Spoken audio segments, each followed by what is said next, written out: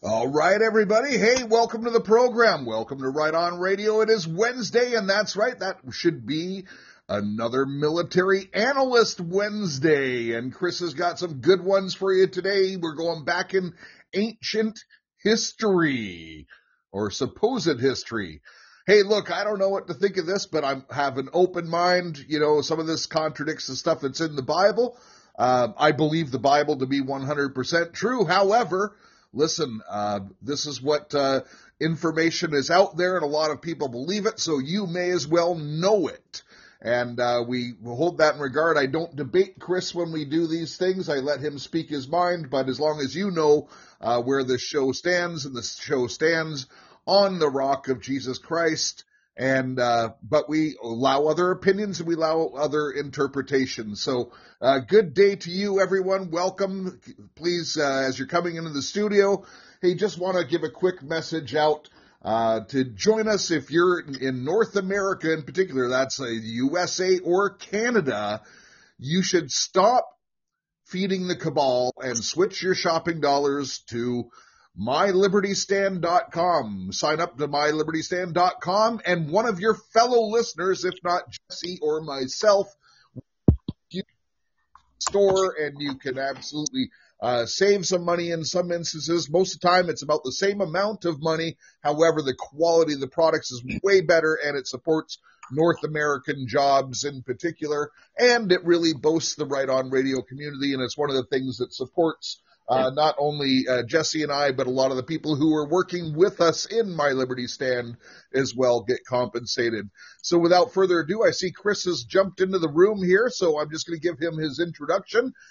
He goes by Chris Wilson. That is not his real name. We call him the Military Analyst because of his extensive years in the military, of course, where he worked on very large projects with selling weapons internationally, Saudi Arabia to Israel, amongst many other things. He had IQ, intelligence, clearances, and since leaving the Army or the service, military service, he has literally been serving his remainder of his life, about 25 years since then, in researching, because he saw what was going on in the world and he is exposing it. We have to conceal his identity to protect him because he is literally risking his life to do this. And I can verify, because even myself, I get death threats, and I'm not putting out stuff nearly as controversial as the Military Analyst. So once again, welcome to Right On Radio, everyone. This is a faith-based broadcast. We do news, views, opinions, and attitudes. And today we have the Military Analyst with us. Chris, welcome back to Right On Radio. Thank you, Jeff. It's always a pleasure. I just have a couple quick points before getting into our subjects today. Number one, Cisco Wheeler asked you a few months ago if you could send me the zip files on the Behold the White Horse and the Illuminati formula. If you would do that after the show today. Okay? Okay. Second point, did you read any of the 5 Trump essays I sent to you? No, I haven't had a chance yet.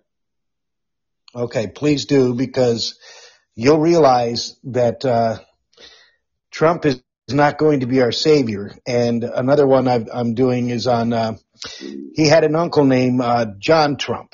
And, of course, Trump is not the real name. It's Drumpft, which is German. It's Drumpf. But his uncle John was in the deep state as far as the dark projects, and he was a physicist and scientist, and he was well aware of what was going on in the 1940s to 50s regarding the projects that the government does not address between the overt, which is known to the public, to the PAO, Public Affairs Office, or the covert, which is the deep state of what they've actually been working on. Well, he was the last one to get eyes on and examine all the Tesla files. Correct. And that whereas JFK, Kennedy, he was naval intelligence, and he had access to the UFO files, limited, but he was a good friend of Admiral Forrestal, who was later, like Admiral Richard Byrd, was committed to the Bethesda Naval Hospital, and both at different years were tossed out the window, and they always stated it as, quote, suicide. It wasn't. This is our CIA and our stealth agencies, which will eliminate anyone that is a threat to revealing about what is known as two factors. The man's name is Daniel List, L-I-S-Z-T. He's known as a dark journalist, and he is exceptionally informed, and he has his own podcasts and essays. They're absolutely worth listening to, and we'll get into two of his subjects, which are apothecium and dark matter. So I'll continue on with the essays we've got presented. I have a total of 4. We'll try to get through part A and B and whatever we can do in the hour and a half we have. The first one we're addressing is the Atlantean princess, Dr. Carmen Bolter, B-O-U-L-T-E-R, discovered in Turkey an Atlantean princess burial chamber that is over 10,000 years old, which absolutely throws the entire spectrum of what we've learned in history off the charts. And that is exposed by Daniel List, who is known as the dark journalist, or DJ.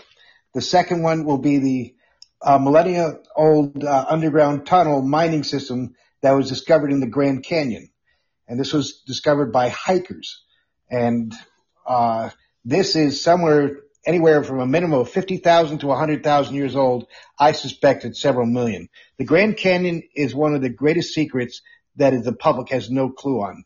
It is the oldest open-face mining operation for the 4 precious metals of gold, silver, copper, and tin. And it's not created by glacial erosion. That's a joke. And we will go into that. And by the way, third one, I just want to say this because I've been in the Grand Canyon. I've taken the donkey down into it and stuff like that. And you're absolutely right. It looks like a mining site to me, not anything other than that. So yeah, that's interesting. Just one thing, when you give out the dates like 10,000 BC and 30,000 BC, just off the top, because you seem very knowledgeable, Chris, how are they coming to those date conclusions? What type of testing are they using? Well, rock cannot be tested by carbon dating because that's strictly petrified wood, but that has never truly been addressed to the public spectrum. I suspect they're using it. There's 10 possibilities, and I'll go over that at the end, of what they use. Because if you recall the essay I did with last week on South Africa, where Michael Tellinger, he stated that there were 10 ways to determine the actual date to get it as close as possible, and that had to do with the soil type, the different type of rock structures, and the mineral content, to do with patina, which is a growth that happens over thousands of years, to the location, and settlements of any type of archaic artifacts as far as settlements. So those are just like 4 that I wanted to mention, but I will go into greater depth with that in in the future. Listen, it doesn't matter. Like scientists have to guess at things, and they have to, they try to come up with hypothesis. I only mention it Right. For the audience's benefit because there's not a credible scientist that will stand next to carbon dating, for instance. It's an unprovable science. And so we have to always keep that in mind when we hear these things. And listen, I'm not saying that these things aren't accurate. I'm just saying that, there's no credibility to the dating science that's out there. Now, there is a lot of credibility to science that says, hey, there was advanced stuff, thousands of years ago. I think that's very clear and very well documented, and there's other ways to prove it. But I just wanted to make that one point for our audience. So go ahead, please, Chris. Okay. To add to that, Jeff, is that time is a man-made construct. It does not exist in any other fourth dimensional or fifth dimensional race. It is strictly a means of control and subjugation. By using a time frame, we believe that history is recorded and that it's by the globalists that it only goes back 6,000 years to 8,000 years BC, which is in Sumeria. However, with the show with the temples of the African gods in Africa by Michael Tellinger, he showed that these are several 100,000 years old. Now, that's based on our concept of time, but the Sumerians recorded in their cuneiform in the Sumerian Kings list, and their dates go back 450,000 years. So we just have to keep in mind that time is not I'll actually add consistent. To your point, Chris, if I may. The Bible clearly states that, we're probably about 6,000 years into this since Adam and Eve. But the Bible doesn't address the time before Adam and Eve. And there's many people, and including our friend Cisco Wheeler, that believes we're on actually kind of the third run on this planet. And there's also been life on the inner Earth as well. So, I'm not disproving it. I'm not proving it. I'm just saying what the facts are, in regard to that. And it's not contradicting you at all, Chris. I just want to be clear on that. That's fine. And basically, time is only a measurement tool created by man. Right. And it's literally in just general terms, since the fourth and fifth and above dimensional races do not use it. Time is literally, as we would think of it more rationally, is that it's either an advance or a regression of movement. That's it. Okay. So we just have to take into consideration what we've been taught and having to use that as a reference, although it's still not accurate. But the third essay is about an Antarctica that paleontologists discovered as 600 million year old miniature humanoid skeletons in Antarctica. And if we have time for the fourth one, then there are photos and all this. So if you started posting these to your university website, at least your audience will be able to view the material and see the pictures that I've included, including maps. The fourth, if we have time, is that there's an encrypted monument that was unearthed in Belize, which was British Honduras, and carbon dated to 65 million years old. So we'll see what we can get through today. We will certainly get through two of these. Okay. I did the one with the Atlantean Princess Burial Chamber. That is in two parts because it was easier to include the pictures and the script. So with that, keep in mind that when this went, as Dr. Carmen Bolter, she's an Egyptologist. When she went public, or rather when the media brought it to the attention in Turkey, the Turkish government immediately shut her site down, confiscated all of her artifacts, and expelled her from the country. So this is how the deep state works. This is the truths of life, which they would never find. But this is, I'll read into this. And you have the photos. I've copied a few of the photos that are available and the introduction script from the website. So I made it into two parts. Dr. Bolter discovered a burial chamber of an Atlantean princess in Turkey. In the videos below, which are included on your site, she took 147 photographs before the Turkish government intervened and sealed off her excavation. Atlantis and pre-dynastic Egypt cultures and history were absolutely interwoven. The 18th pharaoh Akhenaten and Queen Nefertiti are linked by bloodline to the Atlantean culture. When Atlantis suffered its first geophysical cataclysm 38,000 years ago, I differentiate with, as well as with Michael Sarian, and I believe there were 3 actual cataclysms, but the last one was essentially the continent fractured into 5 islands, and upon the second geological upheaval was approximately 17.5 years ago. However, Michael Sarian, that's Tsarion, he states about 14,000, but we're close. The landmass rapidly sank into the ocean almost overnight. The surviving population dispersed to the coastal Mediterranean to include Egypt, Ireland, which is the Druids, Wales, which is the Celts, Spain, which is the Basque, and the Canary Islands, North Africa, and the Yucatan Peninsula, which was the Mayans, of Mesopotamia and central Brazil.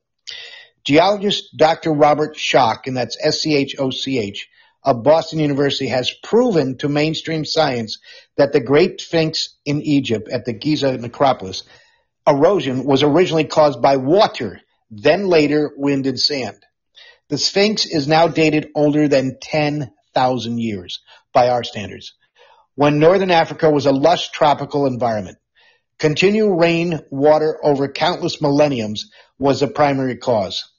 And I saved the videos, and you have the 2 pictures there, and it goes into the pictures of the Atlantean princess's artifacts that were left at the burial site, and it's very impressive.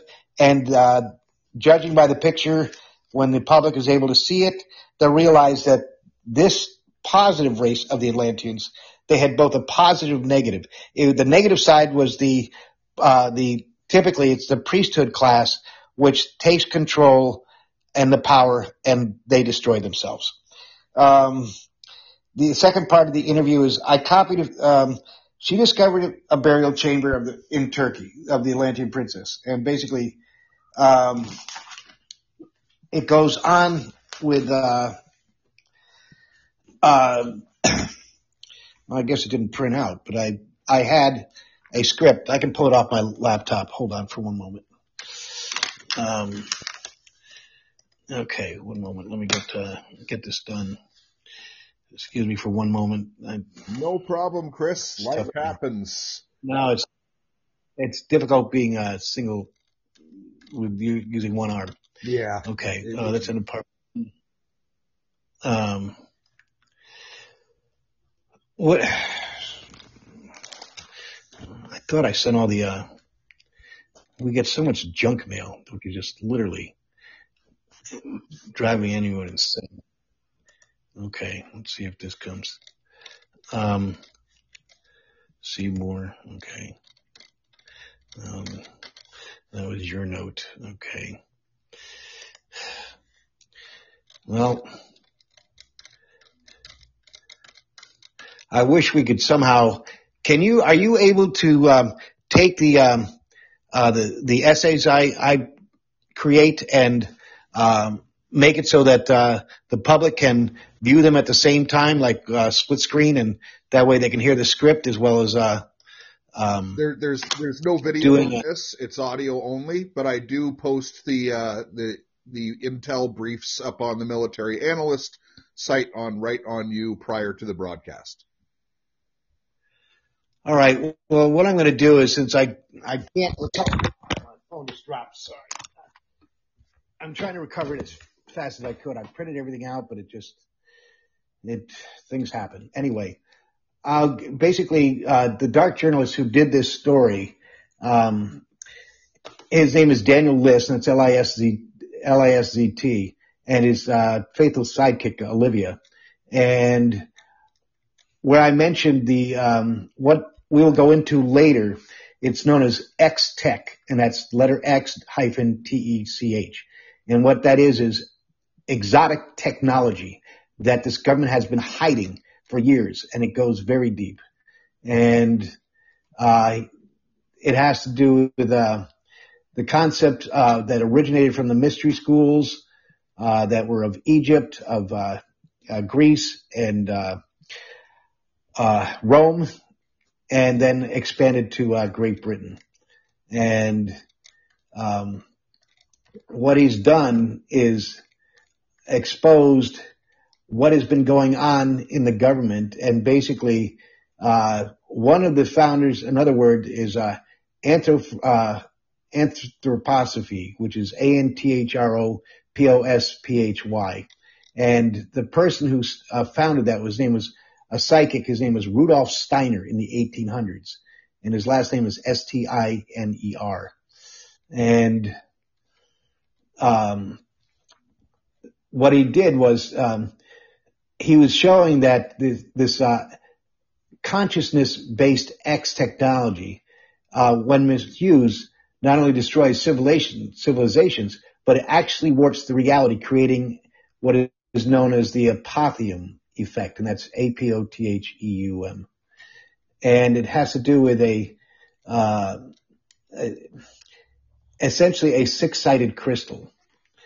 And I will get a better description of how this is actually interplays, but this Edgar Cayce, through his readings, and it references number 144, where Cayce refers it to as a firestone, but it's technically a crystal, and it's used. And what the Atlantean race used it for was to overcome gravity and to power their flying crafts, their anti-gravity crafts.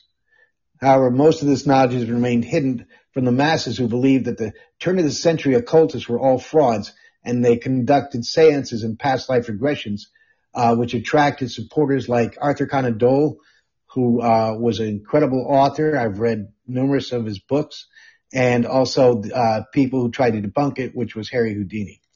And his investigations went very deep, and the most prominent was the Orphic Circle, and that's ORPHIC Circle. And Lewis Carroll was a member of it. He's also another author. And they used young women like by the name of Emma Britton, Brittn. They were groomed to serve as trance medium to access hidden dimensions for higher power businessmen and political leaders to help them gain obvious advantages in life.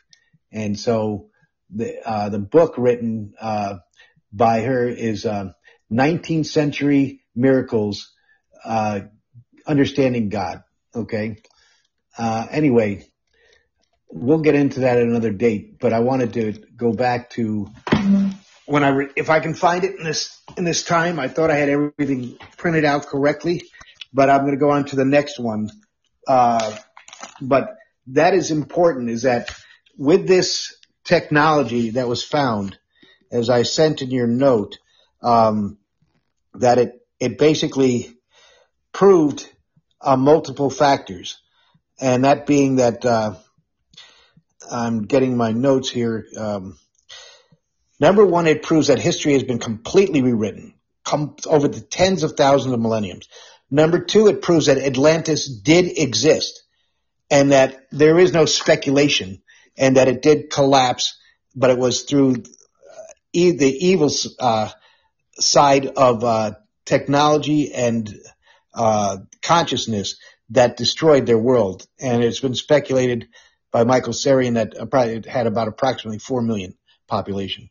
And the survivors that I mentioned, they went to the Mediterranean and then to the Yucatan and into Brazil. But in the note that I sent to you, let me see if I can retrieve that. I just didn't expect to run into this situation so quickly. Is that, let me see, in the sent file.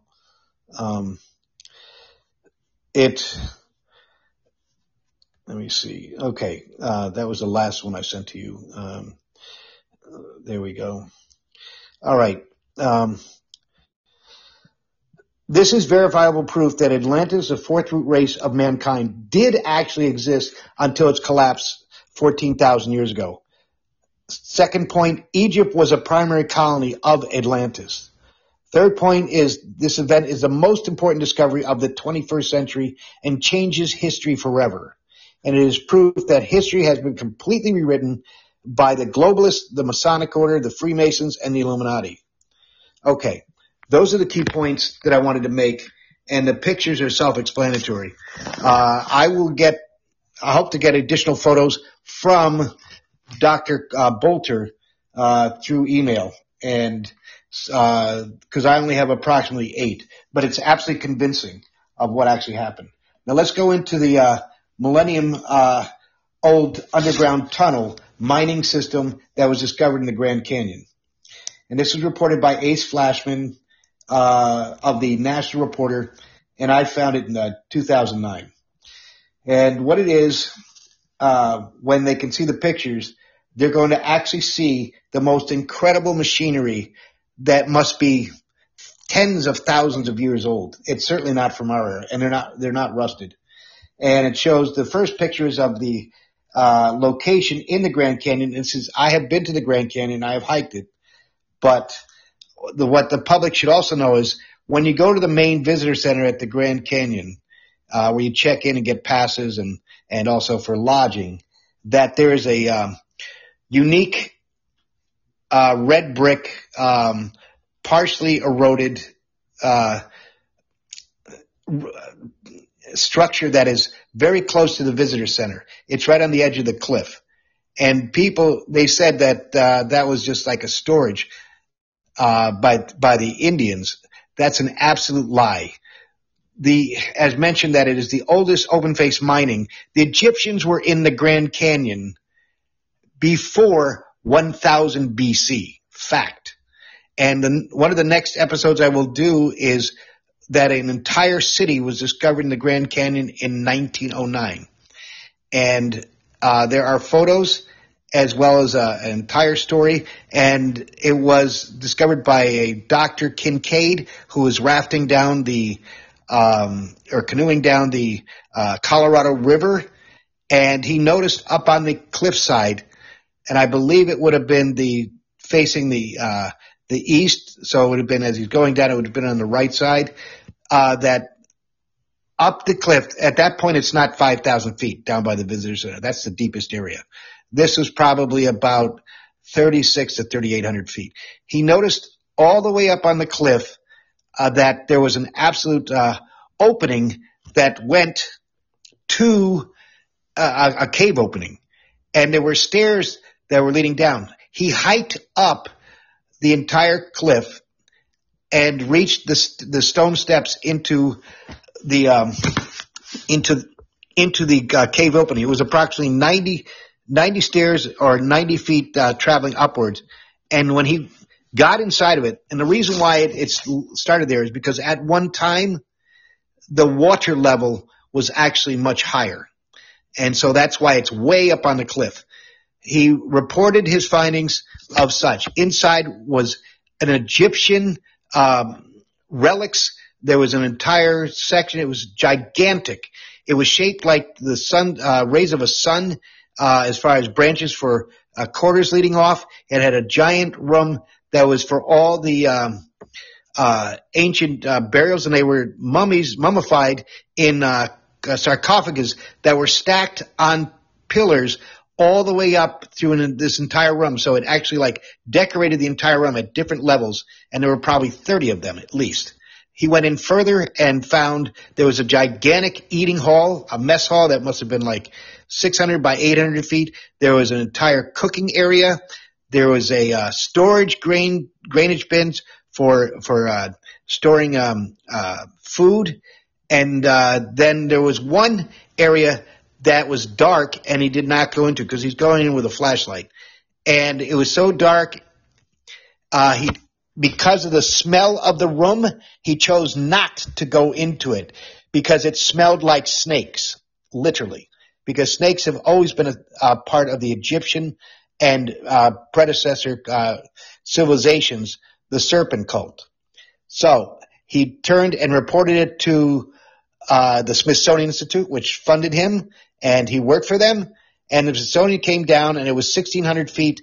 They came from the top ledge, came down, lowered by ropes, and they literally stole all the artifacts and took it back to Washington, D.C., and then buried the evidence.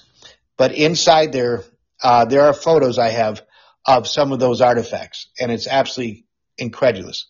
The Egyptians also used to hold what was known as what we call the Olympics today. And they up on the plateau further down, it was actually an Olympic site for many different races and cultures where they actually met. They had lodges. They were all built of partly stone as well as wood, which have all decayed. And there were playing fields that were designed for sports. So that was where the first Olympics were truly held, was in the Grand Canyon on the plateaus. Okay, so let's go back to this about the mining. And there was a group of hikers that had been exploring a virtually untouched area of the Grand Canyon. They happened to come upon an opening in the side of the canyon walls in July of that year.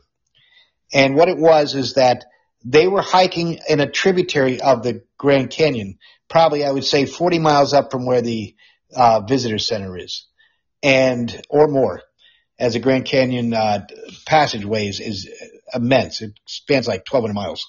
Anyway, they took a rest on the side of this embankment, which was sheer wall at that point, and it had crumbled rock, debris, and sand that sloped down, which went down to the water tributary. And all of a sudden, they felt a wind that they couldn't understand when they're in a sheltered area, how could this wind be coming up when they're up against an embankment? Well, what they did is they cleared out the bushes because they figured the wind had to be coming from behind the bushes. And what they discovered in the next picture was a gigantic tunnel that was, excuse me, this medication is strong. It was a gigantic opening. They'll see the picture of it, and it was perfectly symmetrical. And so they decided to explore it. And it was hot as, I'm reading his text, excuse me. It was hot as hell, and we were hiking up the side of the cliff to get into a wooded area for the shade. The man's name is Peter Marlington, Marlington, explained. When we reached the shrub line, we felt a cool breeze coming from the high weeds that were growing up the side of the cliff. It seemed very odd that a cool breeze would be coming from nowhere like that, so we poked around to see why.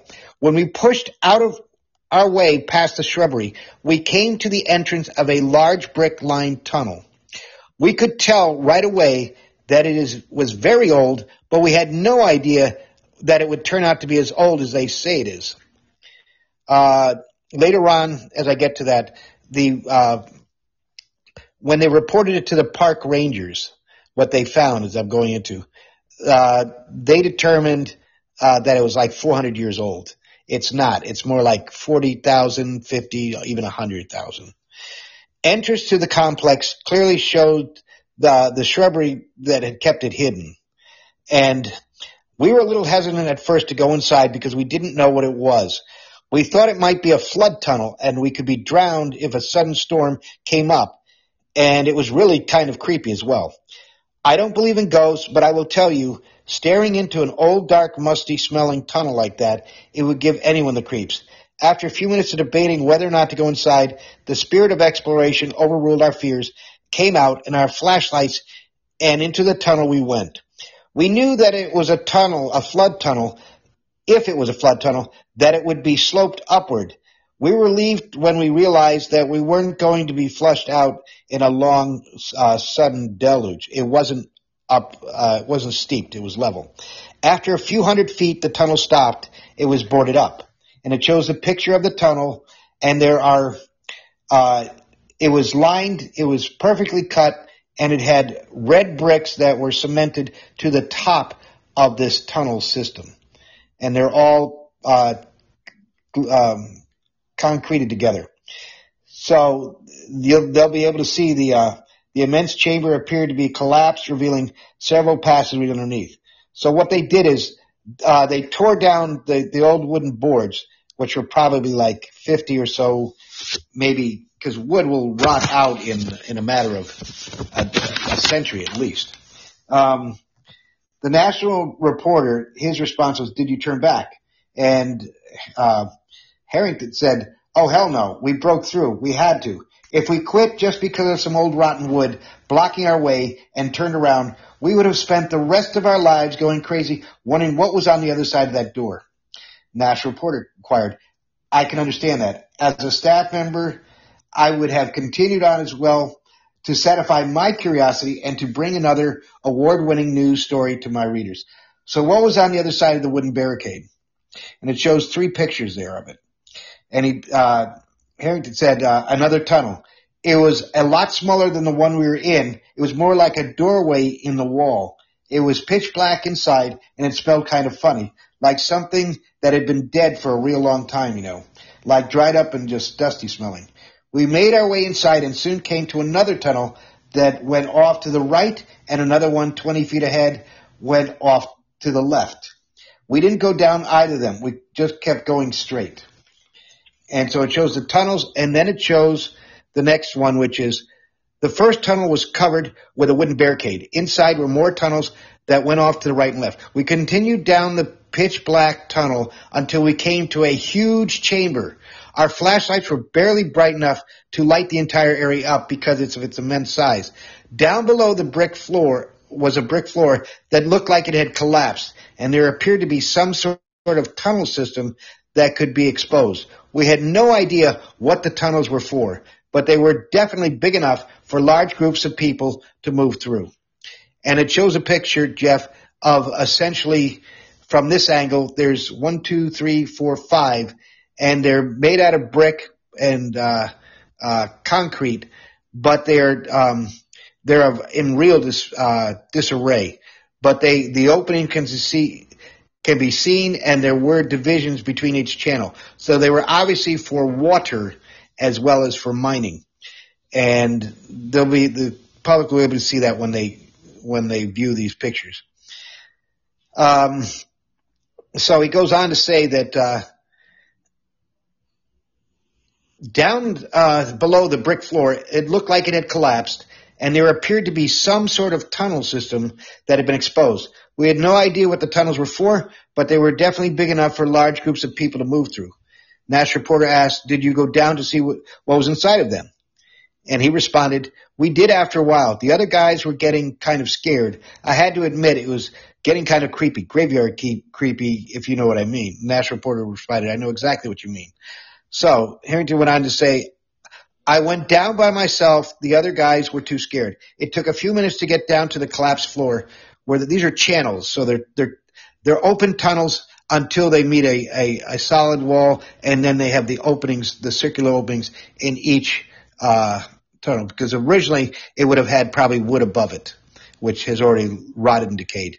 So I entered the tunnel on the far left and walked for about 50 feet, and then it stopped at a bricked up wall. There was a loose brick in it, and this is in the dark. He's using a flashlight. So I pushed on it and jiggled around until it fell into the room on the other side. And then you see the photo of what he took, because he couldn't see, and it was either out of his height or impossible to actually look through that loose brick that he knocked inside. And it shows an advanced machinery for processing ores. And mentioned before was that gold, silver, copper, and tin were the 4 precious metals that were mined out of the Grand Canyon. And so analysts stated that the tunnel network was 400 years old. Analysts lie to cloak the truth of our civilization's past, having possessed advanced technologies, which we are now learning. The mechanism shown is probably 50 to 100,000 years old, depending on which succeeding culture arose and replaced the prior before the next geophysical cataclysm or pole shift occurrence. The Grand Canyon is the largest and oldest open-face mining operation for metals of, as I mentioned, gold, silver, copper, and tin in the Americas. The Great Lakes region, which I'll do afterwards, next session with the Grand Canyon of the Egyptians. The Great Lakes region of Lake Superior is the second largest mining operation, and that being for copper ore. The national reporter went on to state what was inside the room. And he said, I don't know. I couldn't see. The hole wasn't big enough to stick the flashlight in and look in at the same time. So I just put the camera into the hole and snapped a few pictures. I had the weirdest feeling while I was doing it, like there was something on the other side of the wall watching me the whole time. And that's the impression you get in the dark. I tell you this much, it spooked the hell out of me, and I ran out of there with the hair standing back up on my neck. The national reporter asked, what did you do then? We left, he said. When I told my buddies that it felt like something was watching me from the other side of the wall, that was it. We ran out of that place so fast, nothing could have stopped us. The national reporter asked, what did you do when you exited the complex? Did you report the finding right away? Yes, pretty much. We went to the park ranger's office and told them what we had found. Naturally, they didn't know what we were talking about. They checked their map, and there was no tunnels or underground facilities in that area. They thought we were making the whole thing up.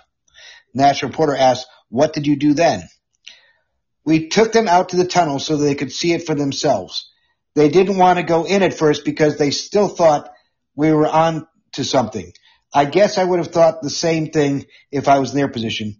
The whole thing sounds so made up. But when the public sees this machinery, they'll realize it's thousands of years old. It doesn't rust. It's gray in color, and it literally would process the ores. It's used for mining ores and processing them. The national reporter asked, I can understand most people would think you have made this story up. It's a good thing you have photographs to prove it all. Your photographs, coupled with the integrity and reputation of our newspaper, the National Reporter, as being one of the most reliable news sources in the nation, is guaranteed to make believers out of any skeptic. I know that's why I contacted you, and not only one of those silly tabloids who make up ridiculous stories. The National Reporter mentioned, what did you think when you found out that the underground complex that you and your friends discovered was 400 years old? And he stated, it blew our minds. I mean, who the hell built this? The Indians sure as hell didn't have the know-how or knowledge to build something like this. And there were no European settlers that far west at the time. And even if there was, they sure as hell didn't have the equipment to dig it out and build an underground complex of that size and manufacture the millions of bricks it took to build it. National Reporter asked, the complex was to be open to the general public after your discovery, but those plans were quickly canceled when a government agency came in, closed it down suddenly for some unknown reason. Do you have any ideas why they did that? And he stated, I have my suspicions. Remember when I told you about how I stuck my camera into the hole in the wall and snapped a few photos, and it felt as though something was watching me? National Reporter said, yes, there was something in the photographs. Take a look at it for yourself, he said. Handing it to me, if this was 400 years old, then something really weird was going on back then that people don't know about, and they sure as hell aren't going to find out what it is from reading their history books, I'll tell you that. I took the photograph from him, and to tell you the truth, I was speechless by what I saw. I could understand what Peter Marlington meant when he said something weird was going on back then. Last point is he stated, I won't say any more. I will just present you readers with the images Mr. Marlington captured on film, and you leave it to ponder it yourself. So that's the end of that episode. But when they see the pictures, Jeff, they will be stunned. It's unbelievable. The level of technology is from a much ancient, earlier civilization. So, Chris, I got the other ones on Atlantis, but what's the one on the Grand Canyon? Do you have the subject line in particular? I want to ensure that it's up like in pronto. I didn't send it this time, but I had sent it to you earlier, and I could pull it up and send it now, and you could just if you email it at the top of my inbox, it'll be up momentarily. Okay, well, I can retrieve that one. I just have to use a wild card to type it in because I've got thousands in my computer. Let me get. It's the only way to restore it then is you have to save information, and laptops literally have a 5.5 to 6 year lifespan, and you've got to literally just keep replacing them. So let me see what I can That's do. why And see if I can pull this up. multi-redundancy, my friend. Multi-redundancy. Okay. Grand Canyon. There we go. Perfect. And so, Okay. just so you know, for anyone who's been going, we put these Intel briefs, their files are way too big to put onto Telegram or to social media, so I needed a place to host them. So we've put them all onto writeonyou.com. That's right on, like RIGHTON with the letter U at the end, writeonyou.com. And you can, pay for one-time fee of $17, and you'll have access to all of the Intel briefs that go up there, not only from the show, but we put extras up every single week. They're very big, they're detailed, and the money, helps cover the cost of the hosting and stuff like that, but also is going to be supporting Chris as we go forward, the military analyst, because one thing, and Chris, I won't take up much of your time, but I just want to say, when you're a whistleblower, as Chris is, the government screws you. Like they cut off your pensions, they cut off everything. Like it's hard for these guys to even go shopping. So it's important that we support. I know Jesse and I, through Illuminate the Darkness, through her ministry in particular, we're supporting some whistleblowers, and this is one way that we're doing it through Right On Radio as well, as we really do want to support Chris and even give him better equipment and all kinds of things that he'll put it to good use for. So go to Right On You. You can do $17 one-time fee. That's it. It's lifetime. As long as we're doing this thing, it'll be up. And also, if you want to just do an ongoing support, you can do $3 a month, which, yes, turns out to be more than the $17, but that's just because you have it on your heart to support the military analyst. So onward, Chris. Okay, I'm going to send it to you right now, and I have several on it, but I'm sending you this one, the first one I found, so I'm just forwarding it to you, and I gotta open it up. Yeah, and I'll have it converted and loaded up on the site before the end of the show. Wow. Okay, I've got several on the Grand Canyon. No, they will love this. The promise was for one before the end of the show. The other ones I could probably get up to. Well, I'm just saying I'll go off this one, but okay. Here we go. Jeff Shepard. Okay. Listen. Okay. Done. Okay. You have it. Perfect. And I'll send some others. You'll receive it momentarily. Okay. All right. To start out with, it shows the pictures, but history is always written by the victors, not the defeated. Those in power write their versions of history from the beginning of civilization, the sciences, mathematics, technology, languages, religions, cultures, and evolution of all species. What has been taught at least 3 millennium is far from the truth. The public has been instructed for several generations to believe the entire Grand Canyon's physical features were caused by water erosion over untold millions of years. That premise was essentially correct, but not the true facts. 5 global geophysical cataclysms have occurred within the last 20,000 years, and possibly others of the same magnitude within the past 100,000 years, not hundreds of millions of years as written by history books.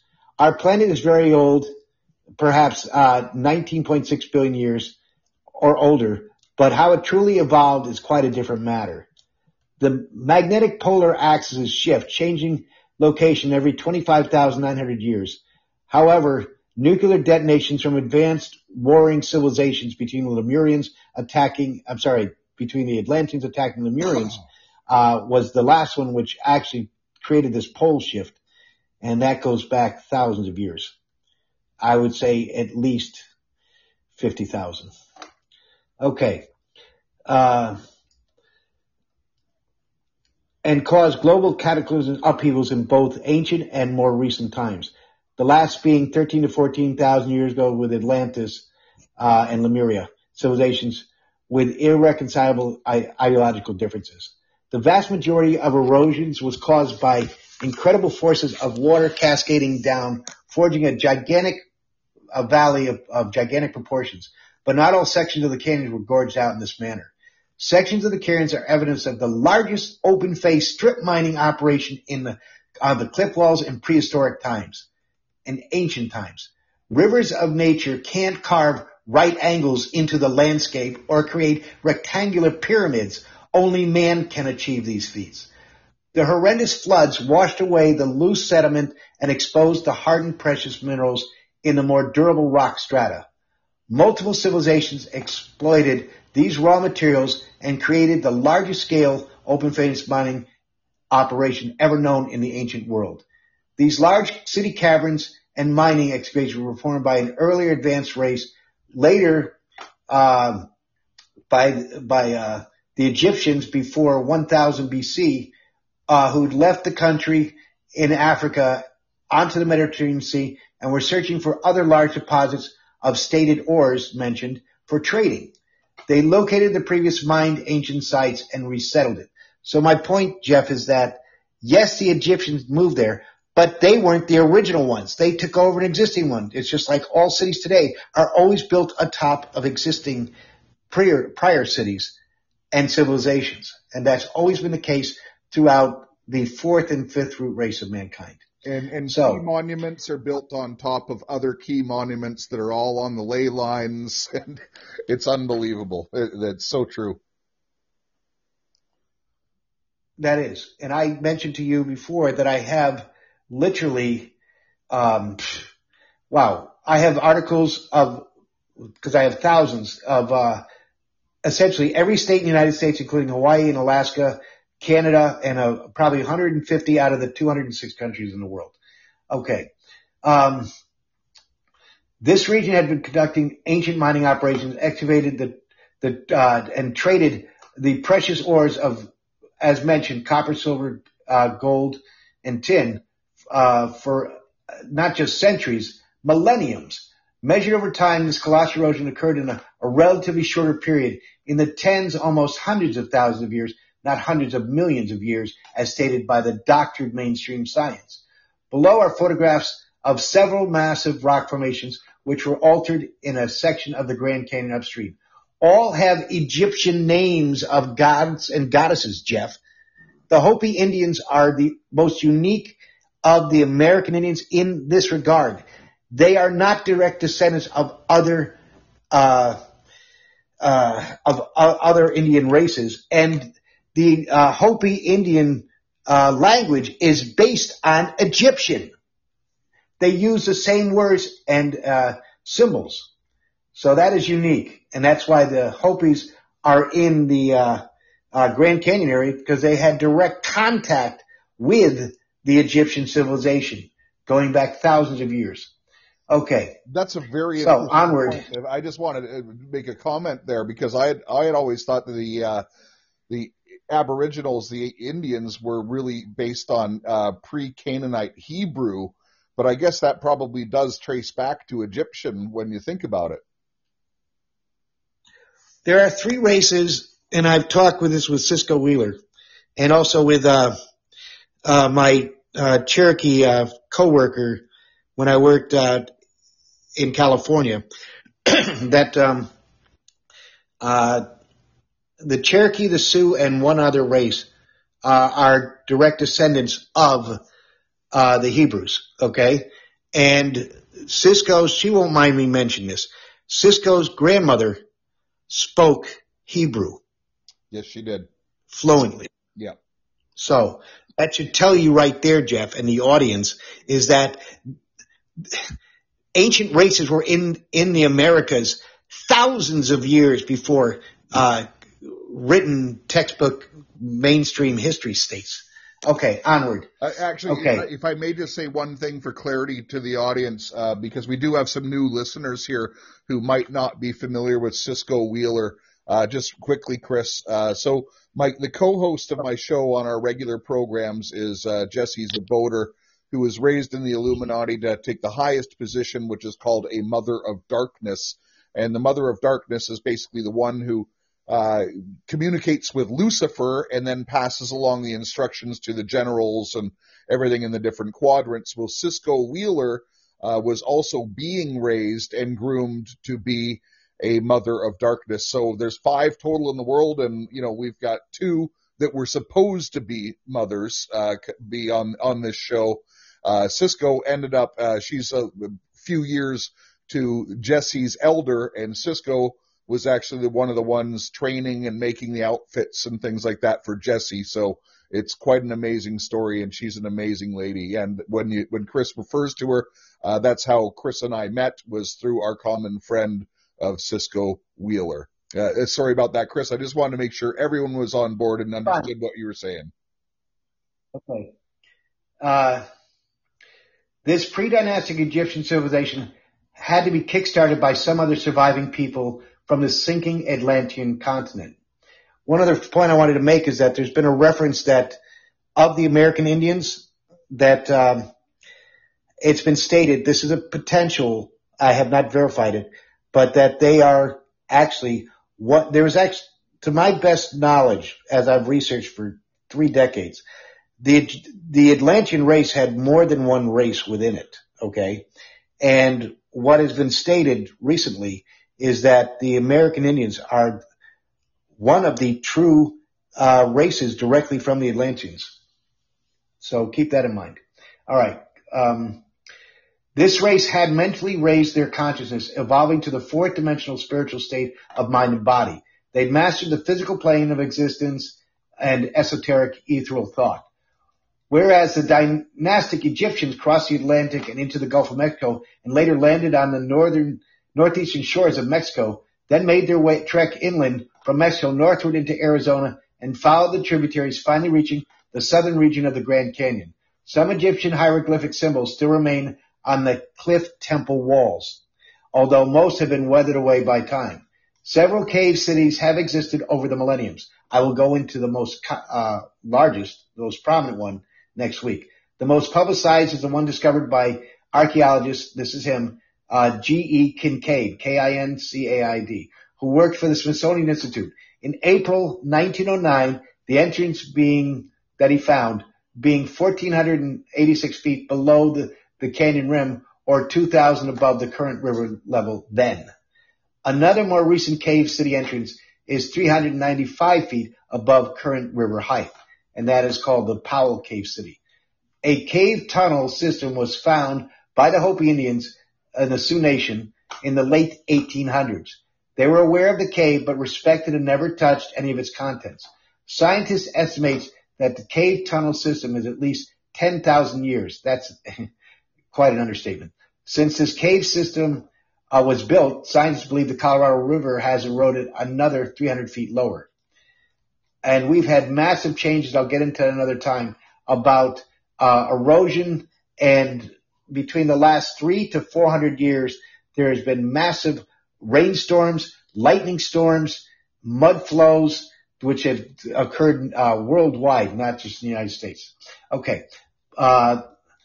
The person referring to this is Powell, who's one of the excavators, talking to a native, and the native was Jacob Vernon Hamblin, Hamblin, in 1869. This is how old these photographs are, of the Grand Canyon. Hamblin was a Mormon who spoke English. Hamblin knew he was one of the Tama-Re, which is Tama-Re, or Egyptian, European, and Hopi descent. Powell hired Hamblin to replace an expedition member that had died. Hamblin related to Powell that in the Grand Canyon something very extraordinary and unexplainable happens. An enormous grand mist occurs when envelops the canyon, and no one knows what causes this to happen.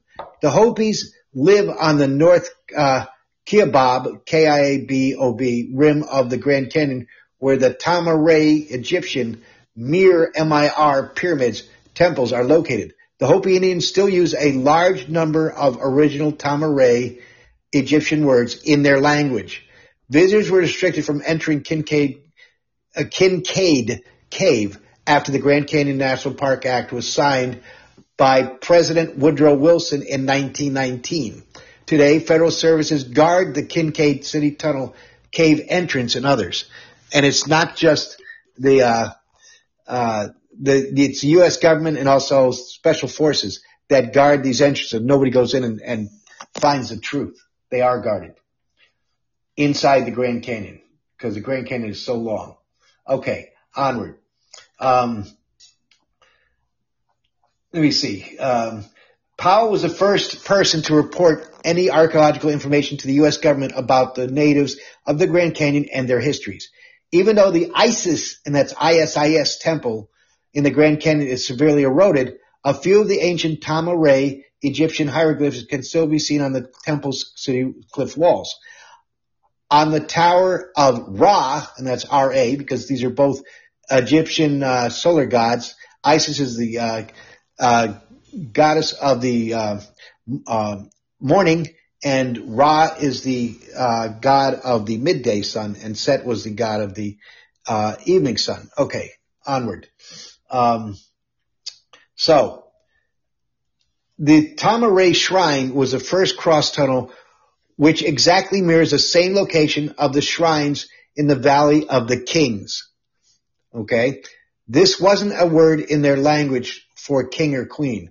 They called the rulers, it's A'', A-F-E-R-T-I. So that's Eferti, which means the choice or pharaoh. 144 pharaohs existed. The pre-dynastic earlier and ancient Egyptians lived in underground cities before they began to build pyramids and above-ground cities in Egypt. So they lived beneath the ground. The rays radiating from the Egyptian hieroglyphics were not depicting sun rays, but energy forces or beams. Of the many artifacts found, one for Akhenaten and Nefertiti, that's the 18th dynasty, their ancestors and children names are on the tablet. The inscriptions found state that Aphrodite, Pharaoh, came to the Grand Canyon at various times, but also made return trips to Kemet, Kami, and that's K-E-M-E-T, and Kami is K-H-A-M-I, Egypt. So they were traveling back and forth. They did have the capability then. They had gigantic ships, and one was recently discovered in the last 10 years, buried beneath the side of Khufu, which is the largest pyramid. That's the Grand Pyramid. Okay. The inscriptions found Prime Minister Nubar Pasha, and that's Nubar-Pasha, was the first Prime Minister of Egypt. In his first term was January 1884 to June 1888. Prime Minister Pasha contacted the U.S. State Department and requested all of the Tama-Re artifacts found in the Grand Canyon be returned to Egypt. That's a joke. That'll never happen. He also requested that no more information about Kemet Egyptians in the Grand Canyon ever be published by the Smithsonian Institution. Why? Good question. Because it would reveal the truth. Notice that many geographical locations in the Grand Canyon are named after Tama-Re, Egyptian, and Hindu, Naga, and that's N-A-A-G-A. And Naga in Hindu means serpent, Jeff, okay? It's named after deities. From the code of the supreme beings, the fourth dimensional races, we've received factual, mathematically provable evidence that all ancient sites, megaliths, stone circles, dolmens, effigies, and other certain natural formations and vortexes across the entire planet surface are precisely located on a global coordinated system in relation to the Great Mir Pyramid. Okay? That's MIR. This is also applicable to the planet, which is in the ancient other terms, we call it Mars, but it's actually Lah-Mu, Lah-mu. When the north-south pole prime meridian passes exactly through the nose of the famous face in the Cydonia area on Mars and in the Mir Pyramid complex in the Grand Canyon. Note that the second harmonic geometry was only shared in the Kemet and Kami, which is K-H-M-A-I, Egyptian mystery religion, to hundreds of generations for thousands of years. A follow-up from another article to Kincaid's discovery of the oldest Egyptian cave city in 1909. For over 100 years, the Smithsonian Institute has been engaged in a colossal cover-up of true history and ancient advanced civilizations. The Arizona Gazette, which published the original breaking story of an Egyptian city in the Grand Canyon with 800 rooms from passageways of ultra-smooth walls expanding outward like radial spokes, dozens of sarcophagus, cartouches, precious gems, cups, bowls, plates, utensils, weapons, use of copper and obsidian, spear and arrow tips that were harder than steel and sharper than a razor, a Buddha-like figure sculpture, and numerous other statues, massive chambers for dining, cooking, food storage, and cat's eye gems scattered everywhere about the floors. Kincaid took photographs to catalog all of the artifacts found and sent them to Washington. A month later, 40 archaeologists arrived and descended upon the find. At all the items mentioned were crated, packed, and carried off. All disappeared into the depths of a great warehouse of the Smithsonian Museum. Newspaper reporters of the time did not let the story go. However, the Smithsonian refused to comment. Later, an employee, speaking anonymously, swore that after a few years, all was loaded onto a barge and dumped into the Atlantic Ocean. Kincaid noted that the utensils and weapons seemed to show improvement in technology, ranging from crude to quite sophisticated, which benefits a people dwelling in one region for a very long period of time. Of the tablets found, one hieroglyphic tablet stated how an expedition comprised of holy men and warriors from the east, the area known as Egypt, was launched to cross the seas in search of new lands. So what became of the artifacts described in the article? What became of Jordan? Did he return to the Smithsonian in Washington, D.C. and disappear with all the records of his discovery? Has there been some archaeological cover-up reminiscent of the last scene of the movie Raiders of the Lost Ark, where the Ark of the Covenant is placed inside a crate in a giant warehouse never to be seen again? Probably. It has also been suggested that while the discovery perhaps was real, the archaeologists working for the Smithsonian were not. These men may not have been working for the Smithsonian Institution out of Washington, D.C. at all, but merely claiming to do so. Could this have all been a cover-up for an illegal archaeological dig that was raiding the ancient site and claiming legitimacy from a very distinct and distinguishable institution? It would have been very difficult indeed in 1909 to check on the credentials of those archaeologists stated. And then it shows in the Grand Canyon, the public will have to see these pictures, Jeff. It's called the Orion Zone, which is the chakras of life. Okay. And we have 7 chakras. I'll get into that in another. Then it shows the alignment of the stars, for, what you know as, Betelgeuse, which is Betelgeuse, Misa, Bellatrix, and what is known as the Ecuador, Celeste, Minataka. Okay. This is, if you know of in the audience knows of what is called the Orion's Belt, it has the 3 stars in a row. The one to the lower left is known as Alnitak, A-L-N-I-T-A-K, and then the one in the middle is known as Alnilam, which is A-L-N-I-L-A-M, and the one at the top is Mintaka, which is M-I-N-T-A-K-A. The point is, what I will show you later is that with those 3 stars, there are 2 TR3B crafts that are posing as distant stars, equidistant from that. So if anyone spots the Orion's Belt in the sky, they will see 2 bright lights equidistant from the center star Alnilam. And those are just 2 of the ones that can be spotted. All your bright lights in the skies are not planets. Planets are dim lights because they're millions of light years away. What those are the TR3B crafts that I had access to with TS clearance. The point is this, and then it goes on to show basically that everything is based on the Golden Rule, and that the ancient Egyptians possessed advanced geometry knowledge, they were aware of the progression of the star constellations documented over 10,000 years to map the total celestial movement in the heavens, and knew of the sacred harmonic energy grid, comprised of a dodecahedral polygon configuration envelop the planet Earth with intersecting ley lines and cross points, which are known as nodes. The harmonic grid is a natural energy source and defense system for planet Gaia. That's Earth. Gaia is Greek. So, these are what I wrote. Okay. During the reign of King Khamun, which is Khyan, in 1610 to 1580 BC, a descendant of Zaphnat, which is Zaphnat, or Joseph from the Bible, Jeff, okay? Because Joseph was Egyptian, all right?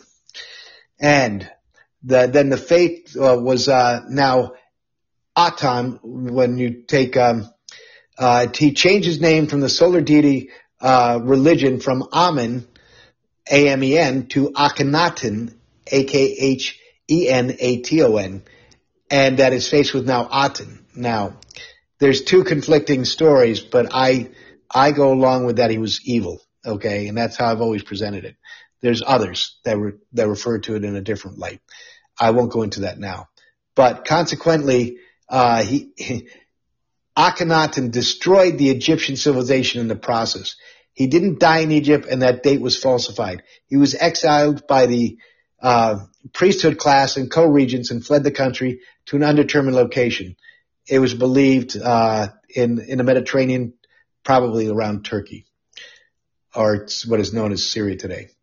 Anyway, Akhenaten and Nefertiti's names are on tablets, and statues surfaced in Kincaid's Cavern City expedition in 1909.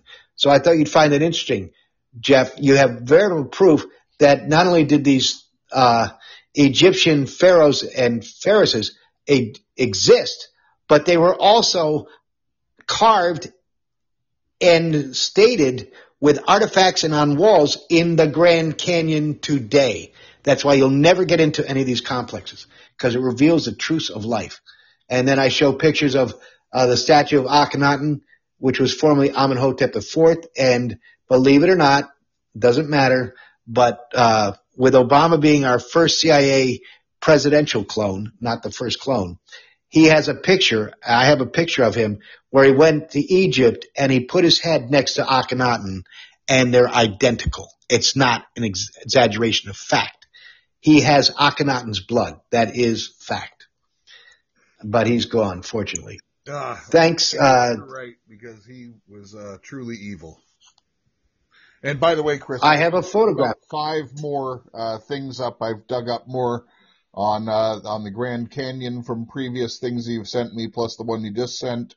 And I've been throwing up more. Let me see, what do we got here? More Atlantean stuff and the millennium-old underground tunnels in the Grand Canyon as well. So all those are being added as we speak. They'll be up on the site in moments. That's great, because your audience has very interesting and astute questions. I will get some material for it. You had Raccoon 6 and you had, Ninja Nurse. Do me a favor, when we do talk sessions where they can ask questions, always 2 things. One, ask them their first name to use, okay? Rather than me having to repeat what their email address is, okay? Secondly, get their email, have them provided, because they're only providing their calling in. And that way I will get you the information and then you can just route it to them in your spare time, okay? Chris. You understand? Yes? You think I use your I'm talking about your volunteers that you have helping you said. Okay? Well, that's possible. Now, right, that's what I'm referring to. Okay. Basically in the picture that shows that let me see. So in this picture I'm showing of Akhenaten, it says, does this face remind you of anyone? It should, thanks to the diabolical work of World War II SS physician Josef Mengele. Mind programming and was mastered in Germany by 1945. And genetic engineering used extracted DNA and cloning by 1950 at his remote site facility in Brazil. And Akhenaten was the younger son of Amenhotep III and Queen Tiye, which is Tiye. He was not of the next in line heir to the throne. His older brother, Crown Prince Thutmose, which is Thutmose, was, but died rather mysteriously and at a relatively young age. That wasn't mysterious. They assassinate their own to get power, because it's always based on succession hierarchy of the elder. The shrine stele above also shows that from the earlier parts of the Amarna period, which is Amarna. Amarna is the Egyptian dynasty and bloodline, depicts Akhenaten, Nefertiti, and their daughters, Princess Meraten, which is Mertaten, Mekaten, which is Mekeaten, and the last one is, I'm gonna have to spell it, but it's much longer. I'm not familiar. Ankhesen, Paaten. So that would be Akhensakpaten. Okay, worshiping as the Aten as a family. So it's their whole family. But in that stone carving from Egypt, it shows that the children are like dwarf. They're not even of normal size for a child. Okay, the shrine, Dorothea Arnold, in her article Aspects of the Royal Female Image during the Amarna period, discusses a plethora of relics depicted intimate family moments. While Akhenaten leans forward to give Mertaten a kiss, Mekaten, the other sister, plays on her mother's lap and gazes up lovingly. At the same time, the youngest one, which I said, Akhensakpaten, the smallest sight of Nefertiti's shoulder, and fiddles with her earrings. Arnold, the author, claims that the shrine stele relates to the Aten religion concept of creation, in which the king and queen are viewed as a primeval first pair.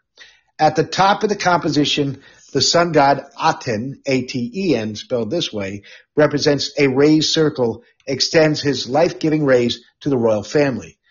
The elaborate headdress primarily purpose wasn't designed to confer royalty. Rather, they had elongated skulls, and they were covering up this genetic oddity that the subjects didn't possess. Their skulls were similar to the Paracas skulls discovered in Peru. These ruling dynasties with elongated skulls weren't of human origin.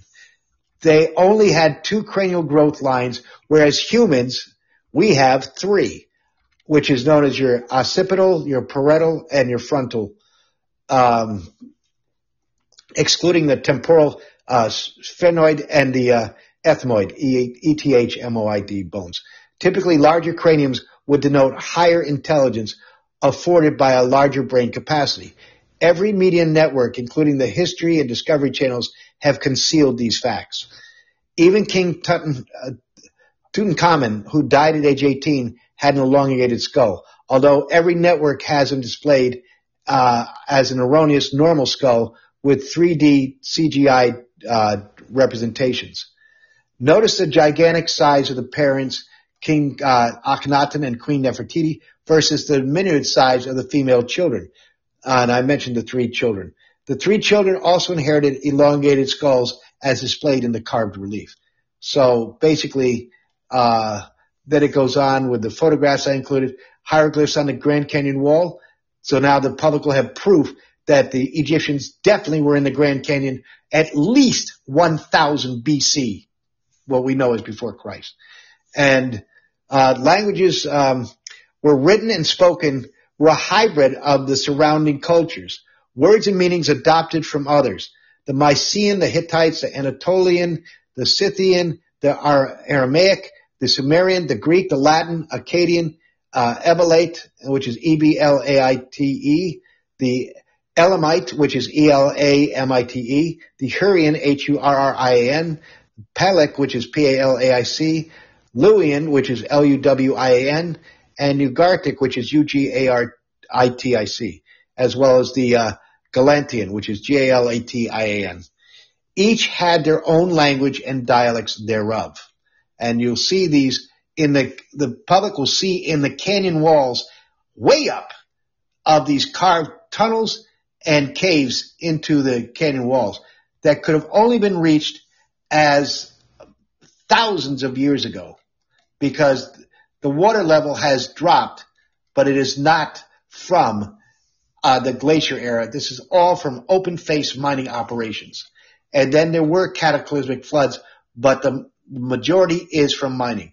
So I listed, Jeff, you can see the Isis temple, the temple of Ra, all the pyramids and cliffs, they have Egyptian names to this day because they were named after all Egyptian royalty. Then you have the Tower of Seth, and then you have now there is one that is a Zoroaster temple, which is different, but I'll go into Zoroaster later. He was a Syrian Persian, and that was a religion, but it was a cult. Then you have a photo of the Powell Cave, and then you have a picture of the Buddha statue. The Egyptian tunnel was named after Kincaid's cave because he was the first one who entered the Grand Canyon cave. Kincaid relied and retired from the Marine Corps and was sent to the Grand Canyon by the Smithsonian Institute to investigate the information that was reported by John Wesley Powell. The lower cave is located on a cliff wall 395 feet below the present flow of the Colorado River in the Grand Canyon. The Colorado River empties into the Baja of California in Mexico and the Pacific Ocean. Egyptians traveled halfway around the world to reach the cave and residing in its existing tunnel system. They did this to escape the conquering Roman armies of death and enslavement, but a better life for its people, to captivate and capitalize on the excavations of one of the largest natural ore deposits in the world. The open-face strip mining was pre-existing ancient mining operations, which I've mentioned. I'm reading my own notes that I wrote years ago. Archaeologists estimate that this man-made cave is thousands of years old and is over 500 feet long, with several cross tunnels to a large man-made chambers. From those explored, this is believed to be the Egyptian tunnel city built in the Grand Canyon. It wasn't built by the Egyptians, Jeff. It was built by a far earlier ancient race, but the Egyptians assumed it. And it goes way back because it's still based on the serpent cult with all the tunnels off the main tunnel in the one that Arcade found, that it's radiant rays like the sun, which is still off the solar cult and also serpent cult. Okay. The radiant power beams meant that the Khyan, which is Khyan, was a powerful king or pharaoh in Egypt from 1610 to 1580 BC. The shrine appears to have been Hindu or Asian Indian influence, and it shows a Buddhist statue. The center of the base of the hieroglyphic symbol for Khyan, who holds power beams that are in the staff of the Lord in one hand as he's holding it.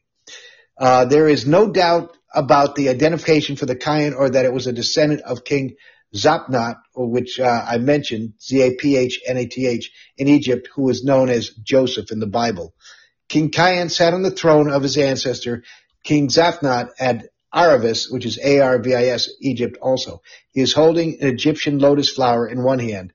This was a turbulent time in Egypt with 50 kings in just 150 years. John Wesley Powell wrote, "We explored the cave and found that this shrine and other artifacts.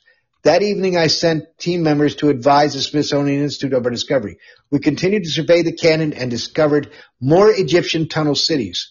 I felt upwards of 50,000 Egyptians had lived in the Grand Canyon at one time. Assuming this estimate is correct, how did 50,000 Egyptians travel halfway around the world in 1600 BC? Very easy. They already had the technology. They already had developed larger open-type ships. These later Egyptians had assumed an existing abandoned ancient city and mining complex from an earlier advanced race that went extinct or departed this world. Mining operations for copper, silver, gold, and tin and other metals were in operation for a minimum of 25,000 years in the past of what we know of our existing civilization, and long before their arrival. With every great cataclysm, most of each former civilization's written history and technology are typically lost, as the few survivors are reduced to the basics for living, focusing on rebuilding their culture for the ground levels upward again." And then it goes on with, "The gold tablet shown was recovered from the Egyptian tunnel city, was a history book including names that began with King Zaphnat, who was Joseph, coming to Aztlan, Aztlan, which is also what the Aztecs referred to their home, and which was Utah. And they came from Utah and moved to Central America, not in reverse. On the left side, let me see, and then the information of his descendant, King Kian, coming to the Grand Canyon.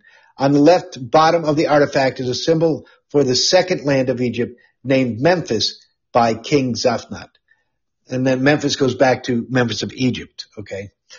Aztlan was the Egyptian name for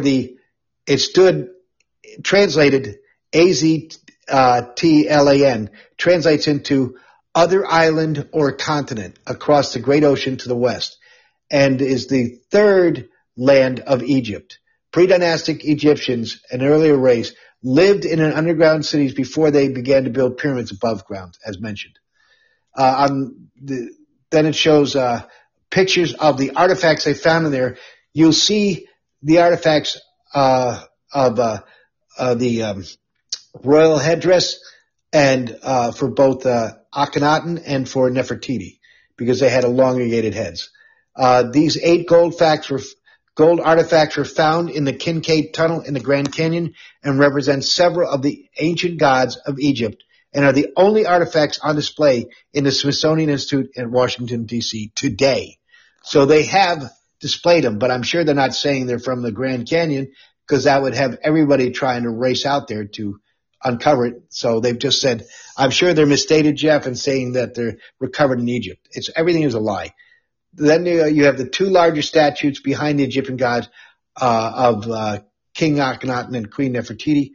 Akhenaten restored the Semitic religion of one god in Egypt at Saqqara, Egypt, and that's Saqqara, sorry. I can't even read my own writing. Egyptian from 1353 to 1336 BC. The family had unusual large skulls that had some claim to be extraterrestrials. The Egyptian name of Zaphnat I've mentioned is Joseph, is one of their ancestors. One of the tunnel cities is a shrine that was identified as a shrine for King Seteprene, which is Seteprene, shown here, who was King Akhenaten's son and began his rule in Saqqara, Egypt in 1336 BC. He only lasted 10 years, which was when he died on his last trip to Saqqara, Egypt. But they were traveling back and forth for hundreds, if not even thousands of years, to the Grand Canyon. This historical data claims that the Egyptian kings came to the Grand Canyon at various times, but also made return trips to Egypt. They may have been buried here to avoid their tombs being robbed in the Valley of the Kings in Egypt. Quite possibly. The native Hopi Indians who lived on the edge of the Grand Canyon where the Egyptian pyramids are located knew the names of the Egyptian pyramid temples. The Hopi Indians still use, as mentioned, a large number of Egyptian words in their language. And then it shows a picture of the Isis temple as seen from the South Rim. And all Egyptian cliffs were built into the walls on the North Canyon rim.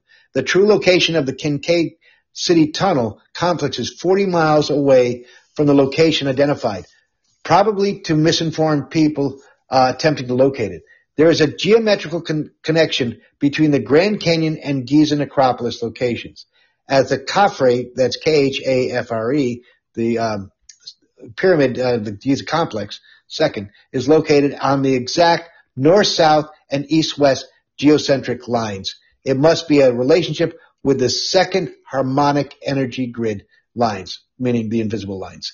Artifacts found in the tunnel city were identified as being for King Aphernat, which is Aperanat, who was known as the, quote, the powerful king that ruled foreigners. And I already mentioned about what they mined, and that basically, even though the Isis pyramid temple in the Grand Canyon show is now badly eroded, because it's over thousands of years. The temple also has an obvious entrance, but the National Park Service will not allow any excavations of this pyramid temple. So it is a site, but you'll never get to go in it. Hopi Indians told the Grand Canyon Park Rangers that this was a tower of Ra, and only a few eroded Egyptian hieroglyphics can still be seen on the temple, on the tower itself. Now, then it shows a picture of a small god artifact for Amunut, which is Amaunet, or known as the Secret One, was found in Kincaid's Tunnel and is on display in the Smithsonian Institute. It's based on the Egyptian level to Amunut, the Secret One, and the goddess of the heavens who could fly. And it shows a winged goddess. Okay, ancient script stated the Amunut laid a big egg that shined like gold, and was the first sunlight in Egypt. Then Amunut saw that she had wings and flew from the heavens to Egypt, and then everybody in Egypt knew who Amunut was. The Egyptians had built on the Upper Plateau Sports and Recreational Entertainment Center, Jeff, which I mentioned, that held large fields for games. They had shower rooms and homes for the different athletic teams and theaters for musical concerts. The building ruins had wooden roofs that have disintegrated now over time. These entertainment centers had large kitchens to prepare meals for the Egyptian royalty and subjects. Kincaid's tunnel complex held a burial chamber with mummies that were placed into the stone chamber walls up on plateaus or ledges. The carbon date for the oldest mummy was around 1600 BC. I think that's mistaken. I think it's much older. Then it shows a picture of Anubis, which is the jackal god that was found in the tunnel. And this copper statue from the Kincaid Tunnel in the Grand Canyon was identified as a shrine for Anubis. The real name is actually Anubu, which is anu.bu or Anubu. He was also present from time to time. Anubu was famous to Aphrodite and Tamaray, the Egyptian embalmer, because he was the god of the dead. Okay, one of them. Messengers of heaven and the netherworld, and the next realm had man for protection of the soul, is the head protector of Aphrodite. When they passed over, he was responsible for the mummification and excavation of the brain and vital organs. As you know, the Egyptians removed all the organs out of the body because they believed they would live again. All of the Tamaray Egyptian temples are in the north side of the Grand Canyon as well. So then it shows the Tamaray Mir Temple, MIR, and that is a temple, as you can see in the photograph. I took a lot of time and research to get all these photographs so the public can actually see this is real. This is factual. The Egyptians were there, and it's living proof. And only a few are in the museum at Smithsonian in Washington. It shows that the unfinished Tamaray Mir Pyramid in the Grand Canyon was designed as a burial tomb because there is an entrance tunnel that is blocked off a few feet inside. Then it shows a Hindu deity inside that was found in the Powell Cave in the Grand Canyon. It's holding a tamaray, which is the Egyptian lotus flower, in one hand, and is featured in Sumerian history, Jeff. Then it shows the next picture is one of the many mummies sarcophagus found in Kincaid's tunnel. And their sarcophaguses are always multi-storage. They're multi-leveled, one inside of another. Sort of like what you think of the Russian dolls. One of the crypts was open. Incredible, and I hope everyone is able to jump on and see them. I might even post one or two of the pictures on Telegram, just to show some stuff. I obviously can't put all of them there. It's way too much, Chris. No. But they're stunning. You choose the best one you want. Sorry, go ahead. That's fine. Okay. Basically, you can see it, but they can't. When I describe to you at the visitor center, there's an old, broken down, red brick, what looked like a circular building. And I saw it. And what that is, Jeff, that wasn't built by the Indians. That was built by the earlier races that were smelting all these metals. That was actually a smelter. You melted the metal down, and I've found smelters all throughout the Middle East and through what you call Levant, which is Syria, Lebanon, and Israel today. There are ancient smelters I have so many articles on my other laptop. I will have to get that too. But you also have thousands of pictures on those as well. Yeah. But they will be able to see that ancient Egyptians mined copper, silver, and gold and tin, and there were many ruins of the Tamaray metal smelters and furnaces that lie within the Grand Canyon. These landmarks have all been labeled as, quote, American Indian dwellings. That's utter BS. Now, below that, you will also see the sports centers. The stone remnants of the buildings are still there, and all the wood is degraded, but that's the public, and you can see, will be able to see it. You can see right now that this did exist, and they were playing fields. This was the origins of what we know as the Olympics today. And then, so the ancient Egyptians built large entertainment centers for sporting, recreation, and ceremonial events. The frames of the buildings and rooms are present, but the wooden roofs have long since disintegrated. This entertainment facility held large fields for sporting events, games, and even had shower rooms for the different cultural athletes. It contained large theaters for musical concerts and kitchens for feeding the athletes and workers. This massive complex was probably the first Olympic-type event, even before the Greeks and Romans introduced that legacy. Again, these ruins are conveniently labeled, as I mentioned. Okay, what I'm trying to say is that everything we've learned in life is absolutely, it's 100% wrong. And this is showing the truths of life. Now you're going to see the Tamaray hieroglyphics that was found in the Grand Canyon. That's the next picture. And if we actually had a decent government and world governments, this information would have been shared, but it's not, because I'm going to go into, as I mentioned, about what is known as X-Protect and X-Share between the two opposing forces for X technology, which is exotic technology. And they're using the UFO phenomenon to cover all this exotic technology, which is way beyond UFOs. Okay, so the tablets, this also, mine is... You know, you have to be wary of the time, because we've run over time here, Chris, and I hate to cut you off, but I'm going to have to, because I have a meeting in progress that everyone is waiting for me. So we'll cut it here then. Apologize, but to the audience, to make up for it, I have actually added a new section as well to the military analyst on Right On You, and I've added secret societies, and I've put a couple of Chris's intel briefings in there right now on the black nobility and the Jesuits, and I think you'll quite enjoy them as well. Any final words, Chris, just to wrap the section up? Yes, you can continue next week, of course. Okay, two last points. Yeah, we're going to be traveling around the world, okay, with all this, not just the United States and North America. But that 2 points is that one is that let me see, got to do this fast. I didn't write it down. Please send me the 2 books mentioned by Cisco.